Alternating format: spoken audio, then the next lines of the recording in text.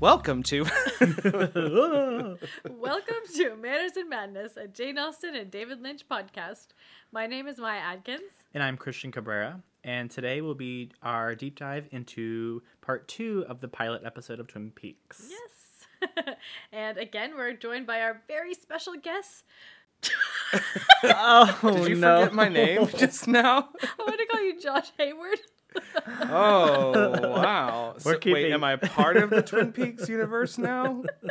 Oh my god, my brain. We're keeping this Wow. in because this is typical Maya Wow. podcast. Wow, okay. Josh Waller.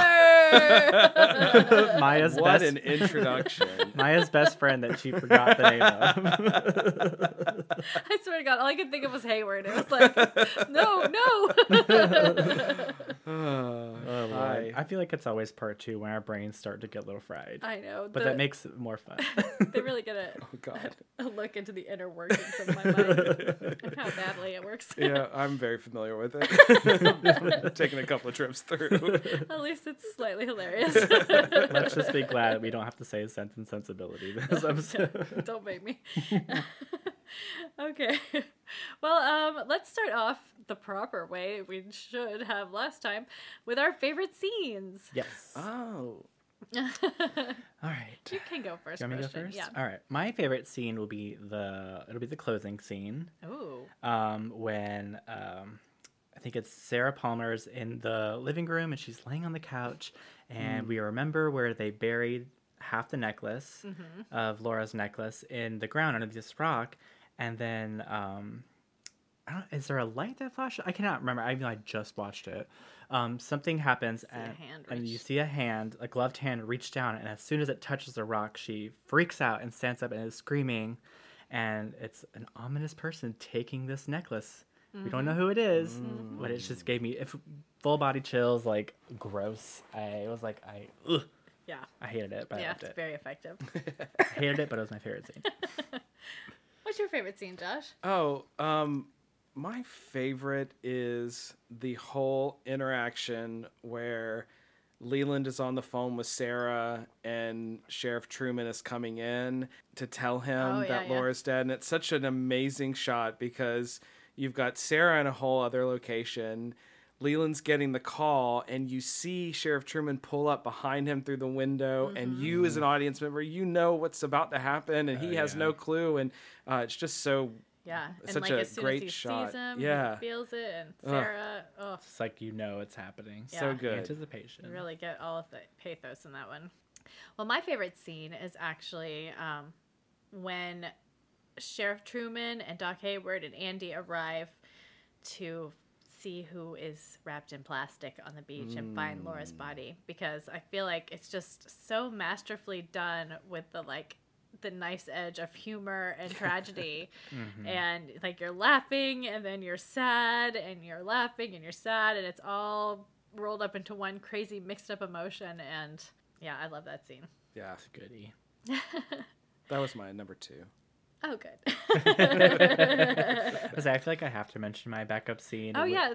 Which was when we first get introduced to the receptionist. Oh, Lucy. And she's trying to transfer that call. It's not the brown phone, the black phone by the red chair that we moved with the plant. Yes. And it's just this funny scene. I love her. Oh, she's the best. I love her too. Okay, well, let's get into some notes then. Okay.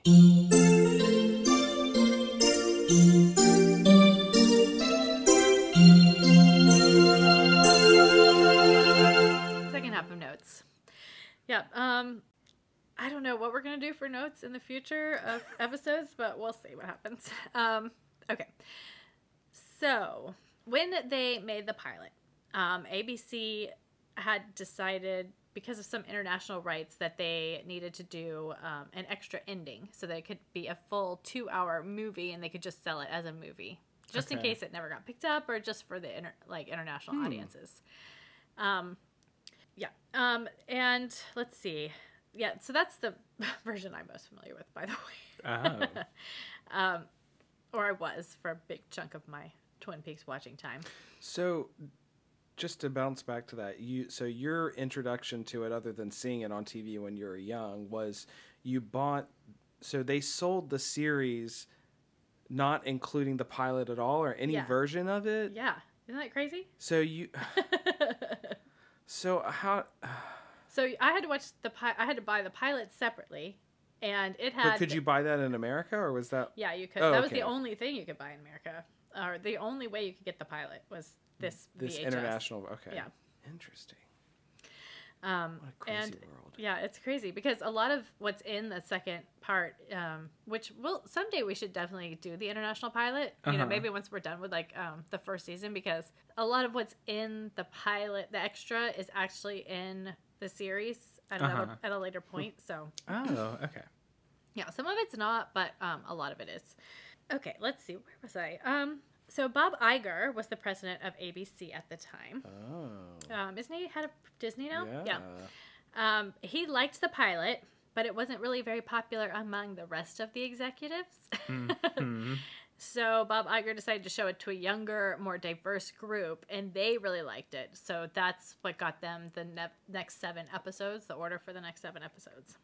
It was originally shown in September of 1989 at the Telluride Film Festival. And in the same month, Connoisseur magazine ran a cover calling Twin Peaks the series that will change TV forever. Wow. Before it was even like out on regular, it was just premiered. February of 1990. I just have a quote.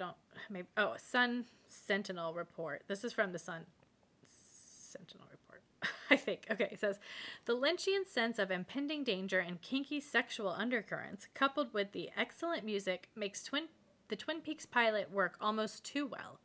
You'll want to see the entire package in one sitting, but the series may lay an egg on television because of its drawn-out and deliberate pacing, brutality, sex with violence, and a hint of something else, something deadly, yet unseen and probably repulsive.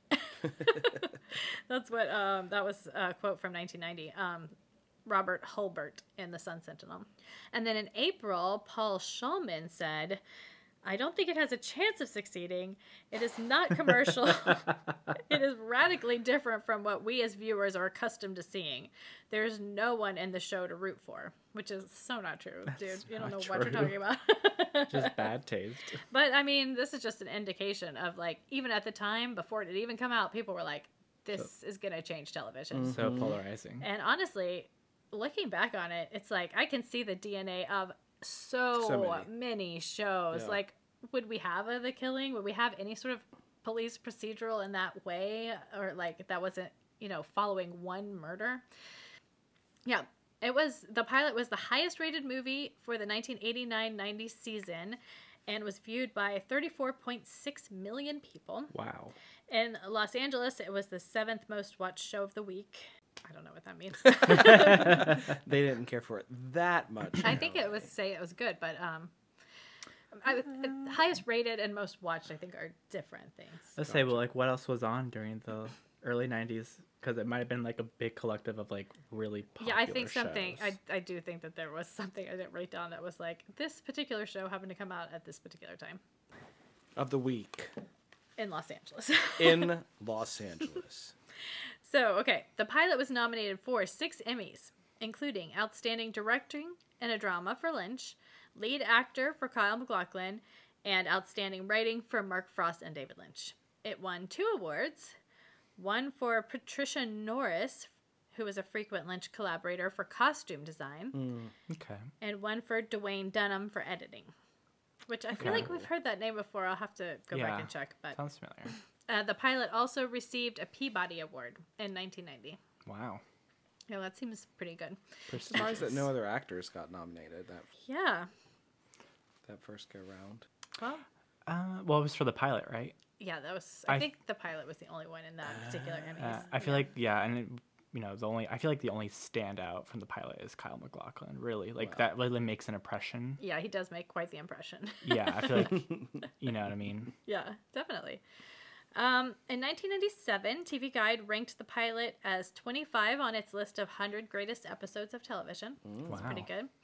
Although it should be higher, in my opinion. The pilot was not released in the U.S. Oh, I said that home video market until 2007. Wow. Yeah, the European pilot was all you could get. Oh, and there was also the European pilot on Laserdisc as well. Laserdisc. Yeah, I never had a Laserdisc. Nope. The name, okay, so the name of the hospital in Twin Peaks is called Calhoun Memorial. Mm-hmm. And Calhoun was the name of Mark Frost's maternal grandmother, who would tell him stories about a girl named Hazel Drew, who is a 20-year-old governess whose body washed ashore in July 1908. Huh. I'm not sure where, but Drew's still unsolved murder was an inspiration for Laura Palmer. Wow. Huh. Yeah. And the population of Twin Peaks is 51,201. By request of ABC, it was originally 5,120, but network executives felt that a town with a population that small was not relatable. Well, it was beautiful to watch, but there weren't enough people living in that town, and I just can't stand to watch it again. I don't believe a town with so few people could be that interesting. Say, what part of this show is relatable to anyone? Yeah. Crying when seeing a dead body. That was relatable to me. Probably the only part. Andy. Yeah. And then I also included, I don't know when they made these. I don't know if it was for a re-airing, but they did these Log Lady intros. Right. We watched that this time. Yeah, so I thought I'd just include a little bit of what it was saying. She introduces herself as Margaret Lanterman. I like that name, Lanterman. Lanterman. She says, there are many stories in Twin Peaks. Some are violent, some are funny, some are sad, some are ordinary. They all have mystery, life, death, the woods surrounding Twin Peaks, and it says it encompasses the all, beyond the fire, though very few would know the meaning, is what she says. It was so ominous and Yeah. scary. It seems very like you're saying a lot in this little bit. Mm-hmm. But she also says, it's the story of the many, but begins as one, and I knew her. The one leading to the many is Laura Palmer. Laura is the one. Ugh, I feel like it sets the tone. I feel like you need to watch it before Yeah. you just dive into the episode. Yeah, if you're just watching it on Netflix, you probably won't get to see that. But if you ever get access to the DVD. DVDs, definitely watch the Log Lady intros. Yeah. Sets the tone. Yeah. And now into the recap. Woohoo! Part 2.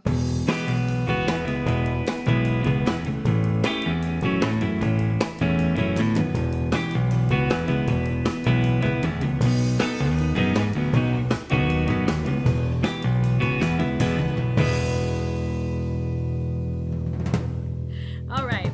So, okay. We just had Donna get the note from James about meeting her. At the Roadhouse. Yeah. So Cooper and Harry are getting ready for questioning.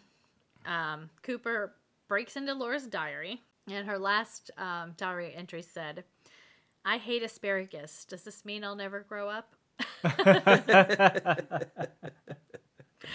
There's the relatable content. Yeah, it's very relatable. Even today, sometimes I'm like, ugh, I know I can make myself like peas if I really try. My thoughts exactly. So good. Peace. It also says that she's nervous about meeting Jay, and we've already met several Say a Freaky million Jays. J's. And they find an envelope with cocaine remnants. Oh no, I like how he's like, and 7 days earlier, it's the first entry. I was like, she just started this journal? Is it her first one? God. Yeah. Well, there's several diaries, and we'll find out later. But, yeah, they found it's got remnants of cocaine and a safety deposit key in this envelope in her diary. And, yeah, so then there's also a small box of chocolate bunnies on the table that may come back much, much, much, much, much later. You say you never know what's going to come back. Everything must be accounted for. So then we see Andy calling Lucy, and they found where it happened. Ugh. And he says, tell Harry I didn't cry. Oh, As he poor starts Andy. crying. He's the whole call. I feel like he's just been continuously crying. Yeah. But it's always like when you're like, I'm not crying, when you really start crying. So they're questioning Bobby. His lawyer is like warning him to be polite, which is extremely hard for him. Apparently. He actually yells at one point, and Cooper just smiles. And he shows him the video of Donna and Laura having a picnic. And he says that Laura was seeing someone else, and says she was clearly very happy in this video where he was not. Yeah. And he writes a little message for Harry on his little, I don't even know what it is. I thought it was a calculator when I was a kid, but then I realized now that those are letters, so it's some sort of a message device. Is it like a early like version of pre-text where you can't send the text? or like a early version of a Palm Pilot, maybe? Yeah, something like that. Palm Pilot. Yeah, he writes a message to saying basically that he didn't do it. He asks Bobby who Jay is, and Bobby doesn't really seem to believe that there could be someone else. Which is like, okay. But then Cooper goes, "You didn't love her anyway." Bum, bum. Yeah, You can see the shock on his face, yeah. Put him in his place. which Cooper, was satisfying for me. Well, Bobby tries to act so tough, and I'm like, you almost have a middle part in your hair. Like, there's nothing tough about you. you got a leather jacket, but you're pretty lanky, buddy. It just reminds me of like he should be a character on like Boy Meets World on Disney Channel. He has the look.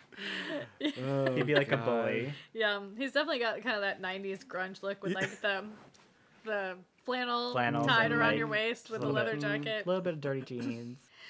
So, okay. So then the next scene is we see Audrey sticking a pencil into a styrofoam cup. I love this scene too. Me too. And Julie, the receptionist, is saying, "You wouldn't pull it out." And of course, that's the exact wrong thing to say to Audrey Horne. So she, of course, immediately does. And laughs. Yeah. Well, what's so funny, I mean, I couldn't help but laugh because, like, the receptionist grabs the cup, and instead of plugging the hole, she's just, like, trying to grab paper to mop it up as she's, like, spreading it around her desk. Yes. She's grabbing, like, important papers to, like, mop up. I was like, girl, what are you doing? A mess. She's obviously already distracted. But Audrey uses this particular distraction to sneak in and scare off the Norwegians by telling them about the horrific murder. And they're like, "Is there something wrong, young pretty girl?"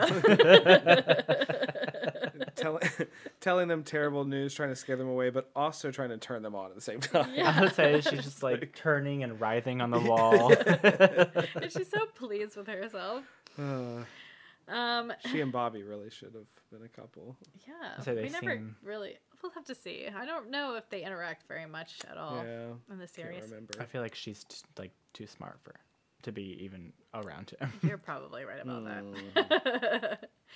So back at the police station, Bobby and Mike are talking about this mystery biker, and Lucy is doing some secret detecting. Not so secret. But she wasn't that slick because she stopped typing and kind of gave herself away. And then Bobby is super rude to his dad. On brand. On brand. Well, it's like this scene always like made me feel like I like kind of like was like what, because his dad's like super military, and I would assume that their household would be very like, you know, like no bullshit kind of military yeah. household, but his dad seems like a pushover. Well, you know, we get to learn a lot more about him too. That's true. Major Briggs. Never know anybody in this show. It's true. I think maybe they were trying to set up that though dynamic of like the rebellious son and the like buttoned up military. But yeah, once we start exploring their characters, things are not what they seem always in Twin Peaks. Never. So then we see Donna being questioned. They want to know who took the video, and she's like, "A woman hiker with a backpack." And she's very, very upset, but she won't stop protecting James at this point. Although we don't quite know it was James, but you know, We'll find out. we've all shortly seen it after. at this point.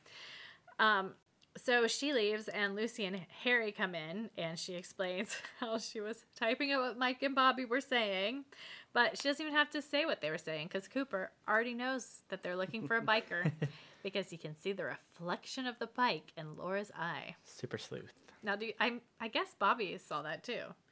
Do we have to assume Cooper was like, "Look at this picture, Bobby. Do you see anything inside? Now lead us to the boyfriend. I thought that, or also when he said, "Do you know a Jay?" He probably immediately thought James, because I feel like he maybe was like, clearly they don't like James. That's true. So I assumed that was like their first inclination because she knew James. Yeah. But it could be both. Could be like the There's bike. so many Jays running around this town. I mean, could be so many people. Story of my life. Bobby's not so bright. So And then we see James sitting by his bike alone, looking at the view. brooding again. Yes. And then the Norwegians are leaving. The Norwegians are leaving. I love this scene too. And Audrey is just delighted. She's like standing behind a post and just laughing with delight. But Ben Horn is upset. He's like yelling at everybody, "You shut up!" Which, it's probably for the best, Ben, because you don't own that land anyway. Exactly. So then we go to the murder site. It's a train car. And there's lots of blood. We see a hammer. Ugh. We see a mound of dirt with half of a friendship necklace on top, which is like the least... It's like the most mundane thing, really. Mm-hmm. A friendship bracelet. I mean, Have a necklace. heart. Yeah. And at the base of the mound is a piece of newsprint with "Fire Walk With Me" scrawled on it. In blood. Yeah. Ooh, creepy. And the police want to know who has the other half of this necklace. And we find out. James has it. Yep, we see that immediately after. So then we see Audrey and her mom eating while Johnny, Audrey's brother, is upstairs wearing a feathered headdress and beating his head on a dollhouse. And the nurse comes down to try to get Mama Horn to care, and she is annoyed and very upset and is just very like, "I can't deal with this right now." That's kind of a sad scene. It is pretty. It's telling. Yeah, I think. very telling. I mean, we know we know why Audrey is so Like messed up in her own way. Yeah. Wants to cause chaos. Yeah. So then we go to the bank, and at the bank there is a dead deer head, or I didn't mean to say dead, I just meant to say a deer head, because that's pretty obvious, on the table. It's alive. It fell off the wall, apparently. So she was just like, fell. Yeah. I really like that little bank teller girl. I don't know. I tried to look her up and find out if she had been in anything else, but I couldn't figure out who she was in the cast list. And, but she looks so familiar. I feel like she could be Megan Mullally. In Blue Velvet. Yeah. So they open Laura's safety deposit box, and inside they find a copy of Flesh World with Ronette Pulowski, and it's circled. So creepy. And over $10,000. Ugh. Which is a lot. Even for now. I'd take $10,000. Oh, any day, please. So I have a question. Yeah. So is Yes, Flesh... you over there with a question? Raise hand. Flesh World, is that like... So is it just like a listing of different, like, I'm assuming escorts? Or is it like a Playboy kind of thing? Yeah, I think it's like you Hustler can hire magazine. kind of like prostitutes or girls. Escorts, yeah. Yeah. I don't know if maybe there's pimps in there too, because Leo's truck is in there. I don't know. It might just be all sorts of various sundry things, like black market type stuff. Gotcha. Okay. Because I was like, I found it so... Like, if it was, like, a Playboy or a Hustler, like, I feel like it'd be pretty weird for a, like, 16, 17-year-old girl to just be listed. Yeah, like an ad. Yeah, as, like, very plainly, and, like, Yeah. you could definitely tell who she was. Yeah.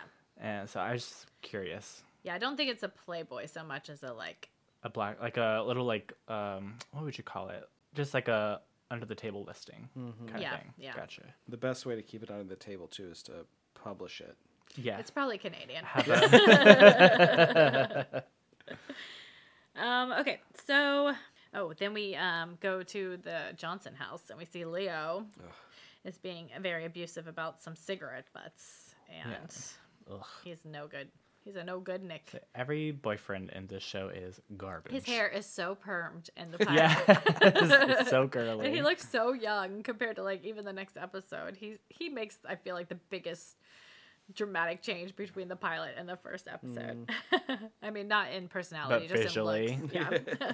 I was like, I don't know, like, was it a choice to make all the teen boyfriends, and I guess technically, because I consider, it's Shelley, right? Yeah. I consider her, even though she's an adult, to be a teen. Well, she probably should Like be in high 18 or school. I think 19? she dropped out of high school to get married. So I think she's the same age as Bobby and Laura. Yeah. Oh, okay, I assumed that maybe she was like 19 or 20 or something like that, just a little bit older. She's the same age. Okay, well, I don't know. Everyone's, you know, But she's dating a high school boy. well, I mean, everyone's kind of fucked up in this And show. married. Exactly. But I don't know. I don't know Yeah, why. they all grew up a little too early in this town. Yeah, say everyone's just a garbage partner to their girls. Leah was the worst too, for sure. Yeah. So then we see Norma calling Ed, and she says she has to see him, and they make a plan to meet at the Roadhouse. And Nadine is just in the window testing her drapes. I love her so far. Yeah, I love Nadine. I really do. I love her so much. Okay, so then we're at the town meeting. And Cooper's like, I saw a cottontail rabbit. And Truman's like, it's probably a snowshoe. And he's like, a snowshoe. He's so fascinated with I the know. wildlife of this He era. loves it so much. And it just makes him so charming. He'll be like, no nonsense, and then be like, but I'm so delighted with the wildlife and the trees and, And the pie. Say cherry pie and coffee and So then we have a scene where Harry basically like gives him the lowdown on everyone. And I was like thinking I should do this scene for our next mashup and try to write it as if Jane Austen was giving the lowdown on everyone in town. That would be really Oh, funny. yeah. We'll see if I can actually get into her voice at some point before then. I have faith. Yeah, so he goes through Josie, the most beautiful woman in the state, In state. Ben Horn, and the log lady, who we call the log lady. And then Cooper gets up and, well, first the mayor gets up and it's really funny. He's ancient. Yeah. And then Cooper gets up and tells everybody about a previous murder, Teresa Banks. And he says there are irrefutable similarities. And he's like, by the way, the killer could be someone you know, but don't let it become a witch hunt. But they could be sitting right next to you. Not reassuring. And he suggests a temporary curfew. And then we go to the Hayward house. And Mom Hayward is, I think her name's Eileen, maybe? She's in a wheelchair. Oh, yeah, it is Eileen. And Doc Hayward is telling her about the necklace they found. Mm-hmm. And he's telling her because he knows that Donna is wrapped up in this and she's keeping secrets from the police. And Donna is on the stairs listening to the whole thing. So she knows she has to sneak out because there's no way they're going to let her out. So she goes in to see her sister, Harriet. And I really love this scene. And I actually did my deep dive on Harriet. So Oh, good. She cracks me we'll up. definitely get to her. She wants to know which is better, the blossom of the evening or the full flower of the evening. But Donna is like, I need your help. You have to cover for me. It's about Laura, and, you know, Harriet agrees. And Donna says she needs to borrow her bike and just jumps out the window. And at the end, Harriet's like, upon reflection, I like the full blossom of the evening. A little budding poet. Okay, so then Mike and Bobby show up at Donna's. Yeah. Yeah, this scene, they're so horrible. So Harriet sees us and she knows her goose is cooked. Bobby is clearly drunk and he's like surfing on the hood. But Mike assures Doc that, don't worry about us driving. Bobby's doing most of the driving. He's clearly the one under control. So Doc goes up to see Harriet. And I love this scene because it's just like so few words. But she's like, he wants to know where her sister is. And she goes, see that window? And he goes, later. It's the way she did it. You know, Dad. I'm going to tell it to you, and I'm going to tell it to you straight. You see that See window? that window? Later. Yep. It's like a perfect scene. So good. So Doc is worried. He goes and he's like, Mike, do you know where she is? And I think immediately regrets telling him because Mike seems real aggressive and it's like, oh, we'll find her. Yeah, well, that's why I was like, he seems like a sensible dad who actually cares about his daughters. As like, why would you like let her date such a monster? I know. Like- Well, he's not really a monster. We'll see. Okay. Well, he acts like one. He's definitely horrible in this episode, like the worst. Okay, so Harry and Cooper are staking out the roadhouse, and they get a call that Donna has sneaked out. And Cooper says that he knew that she would lead him to that biker because Cooper knows everything. He's so smart. Yep. Harry gets a call. No, I just said that. Julie Cruz is singing "Falling." Falling. Norma and Ed are there talking about how they're going to leave their spouses. Hers, Hank, is in prison, we find out. Not a good sign. Oh, Norma. Yeah. And Cooper's whittling. And he's like, do you know I'm whittling? Because that's what you do in a town where a yellow light still means slow down. Not speed up. Mike and Bobby show up, and the bikers take immediate notice. And Donna shows up on her sister's bicycle, looking very young on a little bike. Mm-hmm. And Cooper and Hank call. No, not Hank. Why did I just call him Harry. Hank? Harry. Harry called for backup. Hank might have been a nickname. Isn't Hank a is nickname Norma's for- husband. Oh, that's right. Yeah, that's where I'm getting it from. So many names. Yeah, he calls for backup, and Coop gives him the old thumbs up. And then Mike, in his most despicable moment this entire episode, yells at Donna. Grabs her. He grabs her. It's horrible. Big Ed goes over to break it up, and he gets punched by Bobby. Unforgivable. I know. How dare you, Bobby? And a brawl starts, and Joey sneaks Donna out. And the brawl, at first, you're like, how are they kicking all these bikers' asses? There's like 7 bikers, 2 douchebags. It's like And they're stormtroopers. Yeah, but you know what? By the end, they're on the ground. yep. Finally. And I'm kind of pleased about that. Satisfying. The bikers decided maybe going one at a time is not the way to do it. Yeah, exactly. You grab one arm, you grab the other. Okay, so they sneak out, and Cooper and Harry follow at a discreet distance. And it's pretty discreet. I'm like, yeah, they do too good a job, really, because they lose them. Yeah. And Cooper is just like, I'm just happy that I get to smell these trees. So we get to see Donna meet James. She tells him about the necklace and that the police are looking for him. And James tells Donna what happened last night, which it's kind of crazy that last night this is all one day. This is all the day after she died. And he says that she was like a different person. She said, even Donna doesn't know me. And she also told him that Bobby killed a guy. Ugh. And then she jumped off the bike and screamed that she loved James and ran into the woods. And then Donna and James start smooching.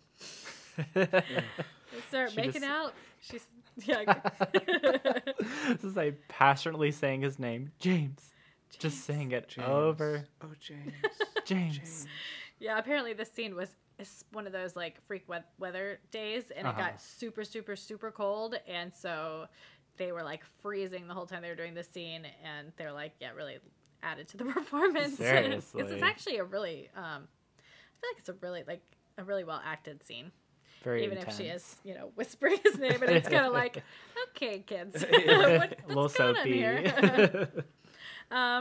They're sorry, not sorry. Right. I'm sorry. No, I'm not sorry. We hear sirens, and then they decide to bury the necklace right there under a rock. And then they go off, and Cooper and Harry catch up to them. They pull them over and arrest James. And Donna's like, he didn't do anything. He didn't do anything. She's just like, what I are you swear doing? I have this whole thing memorized. So, at the station, Donna gets released to her father, and James gets taken to a cell, and Bobby and Mike are already in a cell. Where they belong. Yeah, James has this expression that we were trying to decide whether it was fear or just intensity of some sort. Feel like he disapproves of how Bobby probably treated Oh, Laura. I'm sure. And I'm sure he hates Bobby. And why not hate the other one? See, I just think David Lynch was like, okay, actor James Marshall, just look sad. And that's what he did. You're probably right. Yes. Plus, he's obscured by the bars. It's kind of hard to Yes. tell. That's his sad look, which is like a mixture of... Intense. Yeah, James, I go through so many emotions on him. But I feel like in the pilot is some of his best work. Oh, totally. Yeah. Where was I? Okay. Oh, so, yeah, Doc is going to take Donna home, and he's very understanding. He's like, you know, This scene. there is one thing we have to do. Go get your sister's bike. And I heard you were supposed to put some air in that tire. This is very like mix of like 60s like TV show like oh dad Yeah. and like maybe a little Seventh Heaven ish. Well, You know what I I wondered mean? too if it was just like a way to underscore like Donna's a good kid, Yeah. because he did Right. say like if you did this, you had to. I know you had a good reason for Yeah. doing it. So I think Yeah. it's just like Yeah.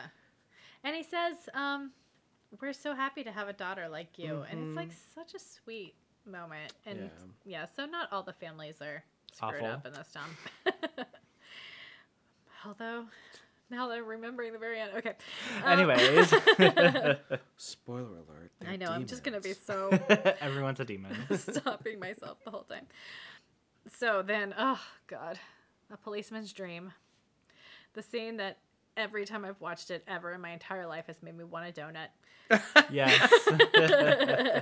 We talked more about that scene than we did any other scene. That's Just say- my favorite I'll scene. say, Is the scene of the Shocked. I'm shocked no one picked that as their favorite scene, but Oh my okay. God. It was really my intention to get like at least a dozen donuts for us to eat today because Ugh. I knew we would want them. But of course I forgot until I saw the donuts again. And I was like, I need donuts. It's a tragedy. Yeah, Yeah. we'll pick some up on the It's way quite the home. mouth-watering table. So apparently Lucy sets up this spread for them every night. And basically Cooper's like, I need a clean place, reasonably priced. And so he's looking for some hotel recommendations. And the Great Northern it is. Harry knows. I can't believe that place would have the most reasonable rate. Apparently you can get a good deal if you know Harry. Yeah. And he walks off giving an update to Diane on his tape recorder. Another brilliant performance from Laura. Brilliant. And then back to the cells, we see kind of one of our most unreal, stepping into the unreal Little moments in the abstract. pilot. Bobby and Mike bark at James. They're such losers. Agreed. And we have this weird, like, close up, slow down, backwards, screaming, barking thing that goes on with Bobby's voice. So dipping in and out of reality, I think. Yeah. And then Harry goes and meets Josie, his girlfriend, we can presume, because they're kissing it up. Mhm. And And her fur. yeah, in her fur. Catherine is spying on them, and she's giving Ben Horn the dirt over the phone. He's here again. Yeah. And then last scene, Sarah Palmer is laying on the couch, and we see someone walking through the woods. No. And as they reach down to unearth the necklace, Sarah screams. Ugh, so And that's the chilling. end. And that's when I was like, wait a minute, rewind? Did I miss something? Yep, and that's the end of the Twin Peaks pilot. So good. It is so good. I love it.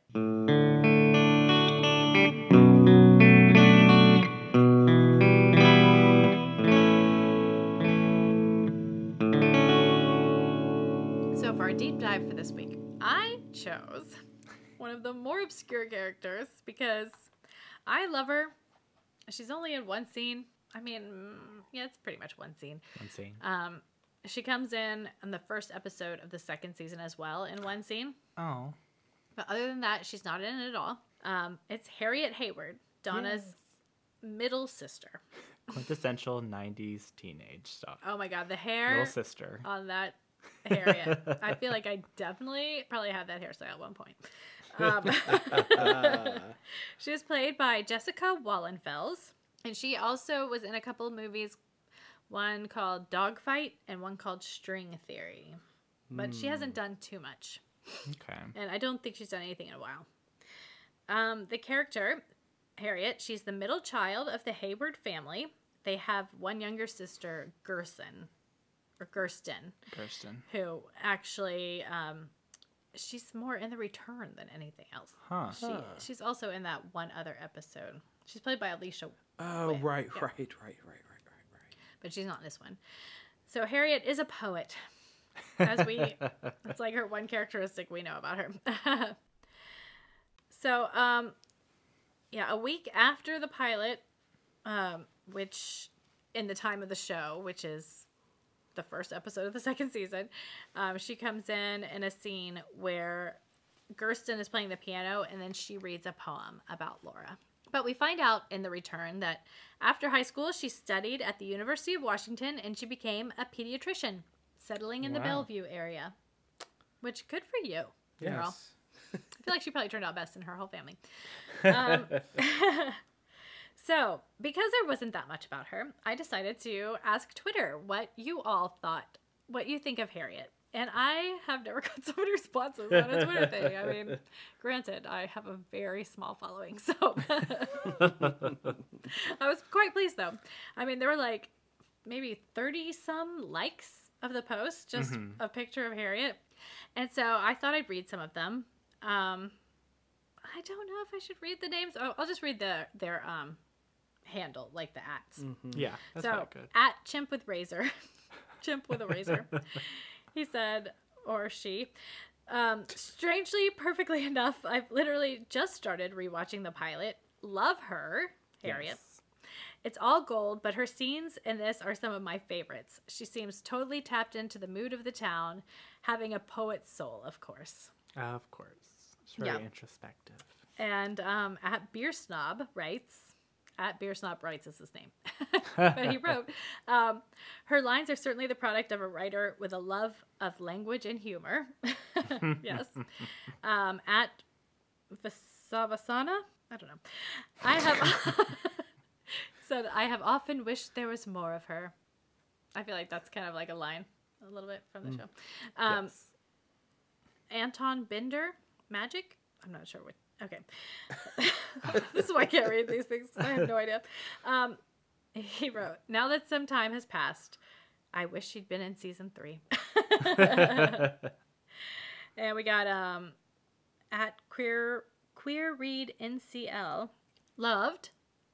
I feel like her spirit was eventually trapped inside Wally Brando, who's a character in The Return, which I thought was, definitely, for sure. At JCTRLDL, I don't know. Highly memorable. Wish Lynch had used her more. Thumbs up on the choice. And at Gary Cotier, did she remember to brush her teeth? We'll never know. Don't forget. And then Amanda Dugan, or Duggan Amanda, said, the fact that she has a pillow with Swell Gal embroidered on it won me over instantly. So I'm just pleased to see that other people find her as memorable as I do. I know she's one that I have quoted her like 3 lines from that episode so many times. I'm pretty sure people have called you a swell gal before. I would take it as a compliment. You are a swell gal. Oh, thanks. Shucks. But I also wrote down the poem that she reads about Laura. I mean, it could be, I guess, a spoiler, but it's not really a spoiler. So I thought I'd read that. It was Laura, and I saw her glowing. In the dark woods, I saw her smiling. We were crying, and I saw her laughing. In our sadness, I saw her dancing. It was Laura, living in my dreams. It was Laura, the glow of my life. Her smile was to say, it was all right to cry. The woods was our sadness. The dance was her calling. It was Laura, and she came to kiss me goodbye. Oh, Isn't that pretty? so sweet. She's got a real poet soul. Yes. So, for sorting her, I thought Pisces. It seemed like the obvious one for a poet, you know. And I even found a article called "The 5 Most Poetic Zodiac Signs" from a site called yourtango.com. And it said, besides being poetic, Pisces have an artistic soul. They're more in touch with their inner self than most signs. Pisces have their own way of looking at the world, and it's a poetic perspective. But because of her future medical career, I thought maybe she could have been more of a Cancer. Okay. Because Cancers are the mothers of the zodiac, and they feel things very deeply, and they also don't try to hide their emotions, and they're able to express them easily. They're aware of their creative potential and how to develop it. Cancer individuals have a special connection to nature, and that this inspires their poetic part of their personality. And so she's, talking about blossoms and flowers.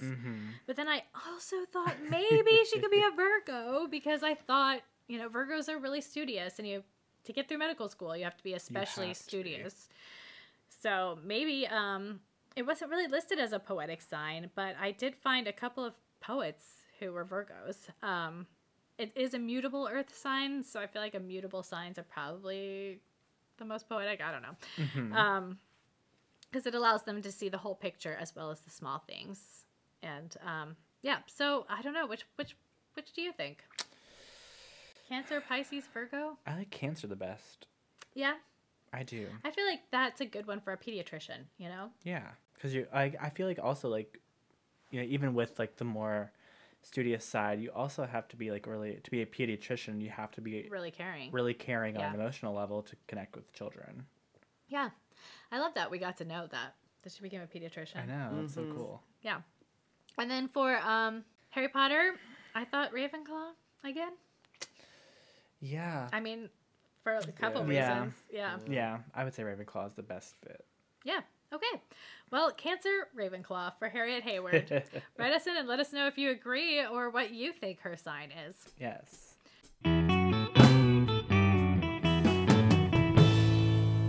Oh, and next, our final thoughts on the Twin Peaks pilot.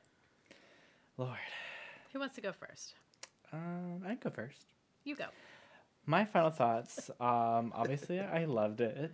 I thought it was entertaining from beginning to end. Like, didn't know where it was gonna go. Super, like the soapy part of it made me laugh, and then like the dramatic parts make you think. And I don't know, I just really loved it. I'm excited for the rest of the season. Yeah, me too. What about you, Josh? What's your final thoughts? Oh, I just think it's such a perfect setup to watching the rest of it, and they've created such great characters that you want to come back and see what they're going to do. I mean, Dale Cooper's one of the best characters ever written. So but then great. you have, so many tertiary characters that are amazing, like the All Log of them. Lady. Yeah, I mean, they really all are. So you've gotten enough of a taste of everything to really, I think, draw you back. So it's just, I'm actually excited to watch it all again too, because I've been really wanting to watch The Return again, but I wanted to go back and watch the original, and so that we'll definitely have to have you back on for more episodes for sure. Oh, I'm busy that day. Terrible. Of course, we always want you on. And I guess for my final thoughts, how can I wrap up my thoughts on Twin Peaks in any sort of semblance of meaningful conversation? I love Twin Peaks. It's the first love of my life, and I'm so excited. As we were watching it today, I realized how much I love watching Twin Peaks with other people. Like, I've watched it so many times myself alone, but I've also watched it so many times with other people because I've introduced so many people to Twin Peaks. Like, you have to watch this with me, and there's just something so great about watching it. And I want to encourage everybody out there to follow along with us and write us in and tell us what your thoughts are on Twin Peaks. We want to hear from you. Yes. I do want to add for my final thought. Yeah. The first time I ever watched this, I always thought that the actor who played Harry Truman was the same actor from The Nanny who played Mr. Sheffield. I thought they were the exact same person because they look so much alike. Well, they're not. Oh. But it was another funny little thing. I don't know what else Michael Onkeen was in. There was I just had him pulled Maybe a up. couple of 80s or Yeah, 90s. I think he did a couple of movies, but I don't. Yeah, I don't know. It's kind of crazy Slapshot? that Slapshot. I don't know. I feel like it's kind of crazy that Twin Peaks was such a huge phenomenon. I mean, it was so popular for this one bright shining moment, but I don't feel like a lot of the people from the cast really got a lot of work out of it afterwards. I mean, of course, a lot of them went on to do stuff, but it's almost like it was hard for them immediately after Twin Peaks to move on, which Yeah. I don't think would be like that today. No, I think we're able to separate people from their characters a little better, maybe. I don't know. Or Well, maybe. also, I wonder if nowadays there'd be a little more tolerance for the craziness that is Twin Oh, Peaks. for sure. You know? Well, if Twin Peaks hadn't breaking through that barrier. Right, true, yeah. Yeah. So, yeah, there's just so much, and I'm sure we'll have so much more to say as we go through. I mean, there's 48 episodes of Twin Peaks total, so that's a lot. Yeah. That's like almost a year's worth. Is that including The Return? That's including The Return. Wow. Plus, there's Fire Walk with Me, which is like a 3-hour movie, so Oh, wow. there's at least a year's worth of material on Twin Peaks alone. Right. So, yeah, I'm so excited Me too. to I'm start on this. very excited. All right.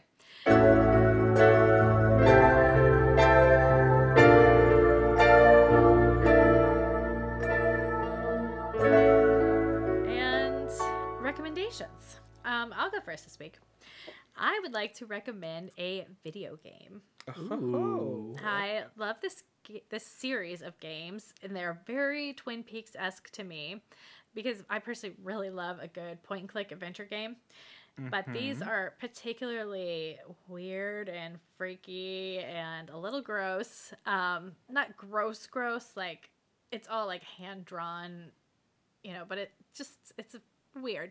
Uh-huh. But the series is called, it's by Rusty Lake. Some of them are called Rusty Lake. Some of them called The Cube. And they all have, like, there's The Cube Paradox, Rusty Lake Hotel or something. There's a bunch of them. A lot of them are free. The ones that aren't free are usually like $2 or something. But they just wow. recently came out with their most recent one called The White Door. And, yeah, that one was pretty cool. So, and I don't think you don't have to play them in any sort of order because they're all kind of telling the same story from a different way. Yeah, it's The White Door, Rusty Lake.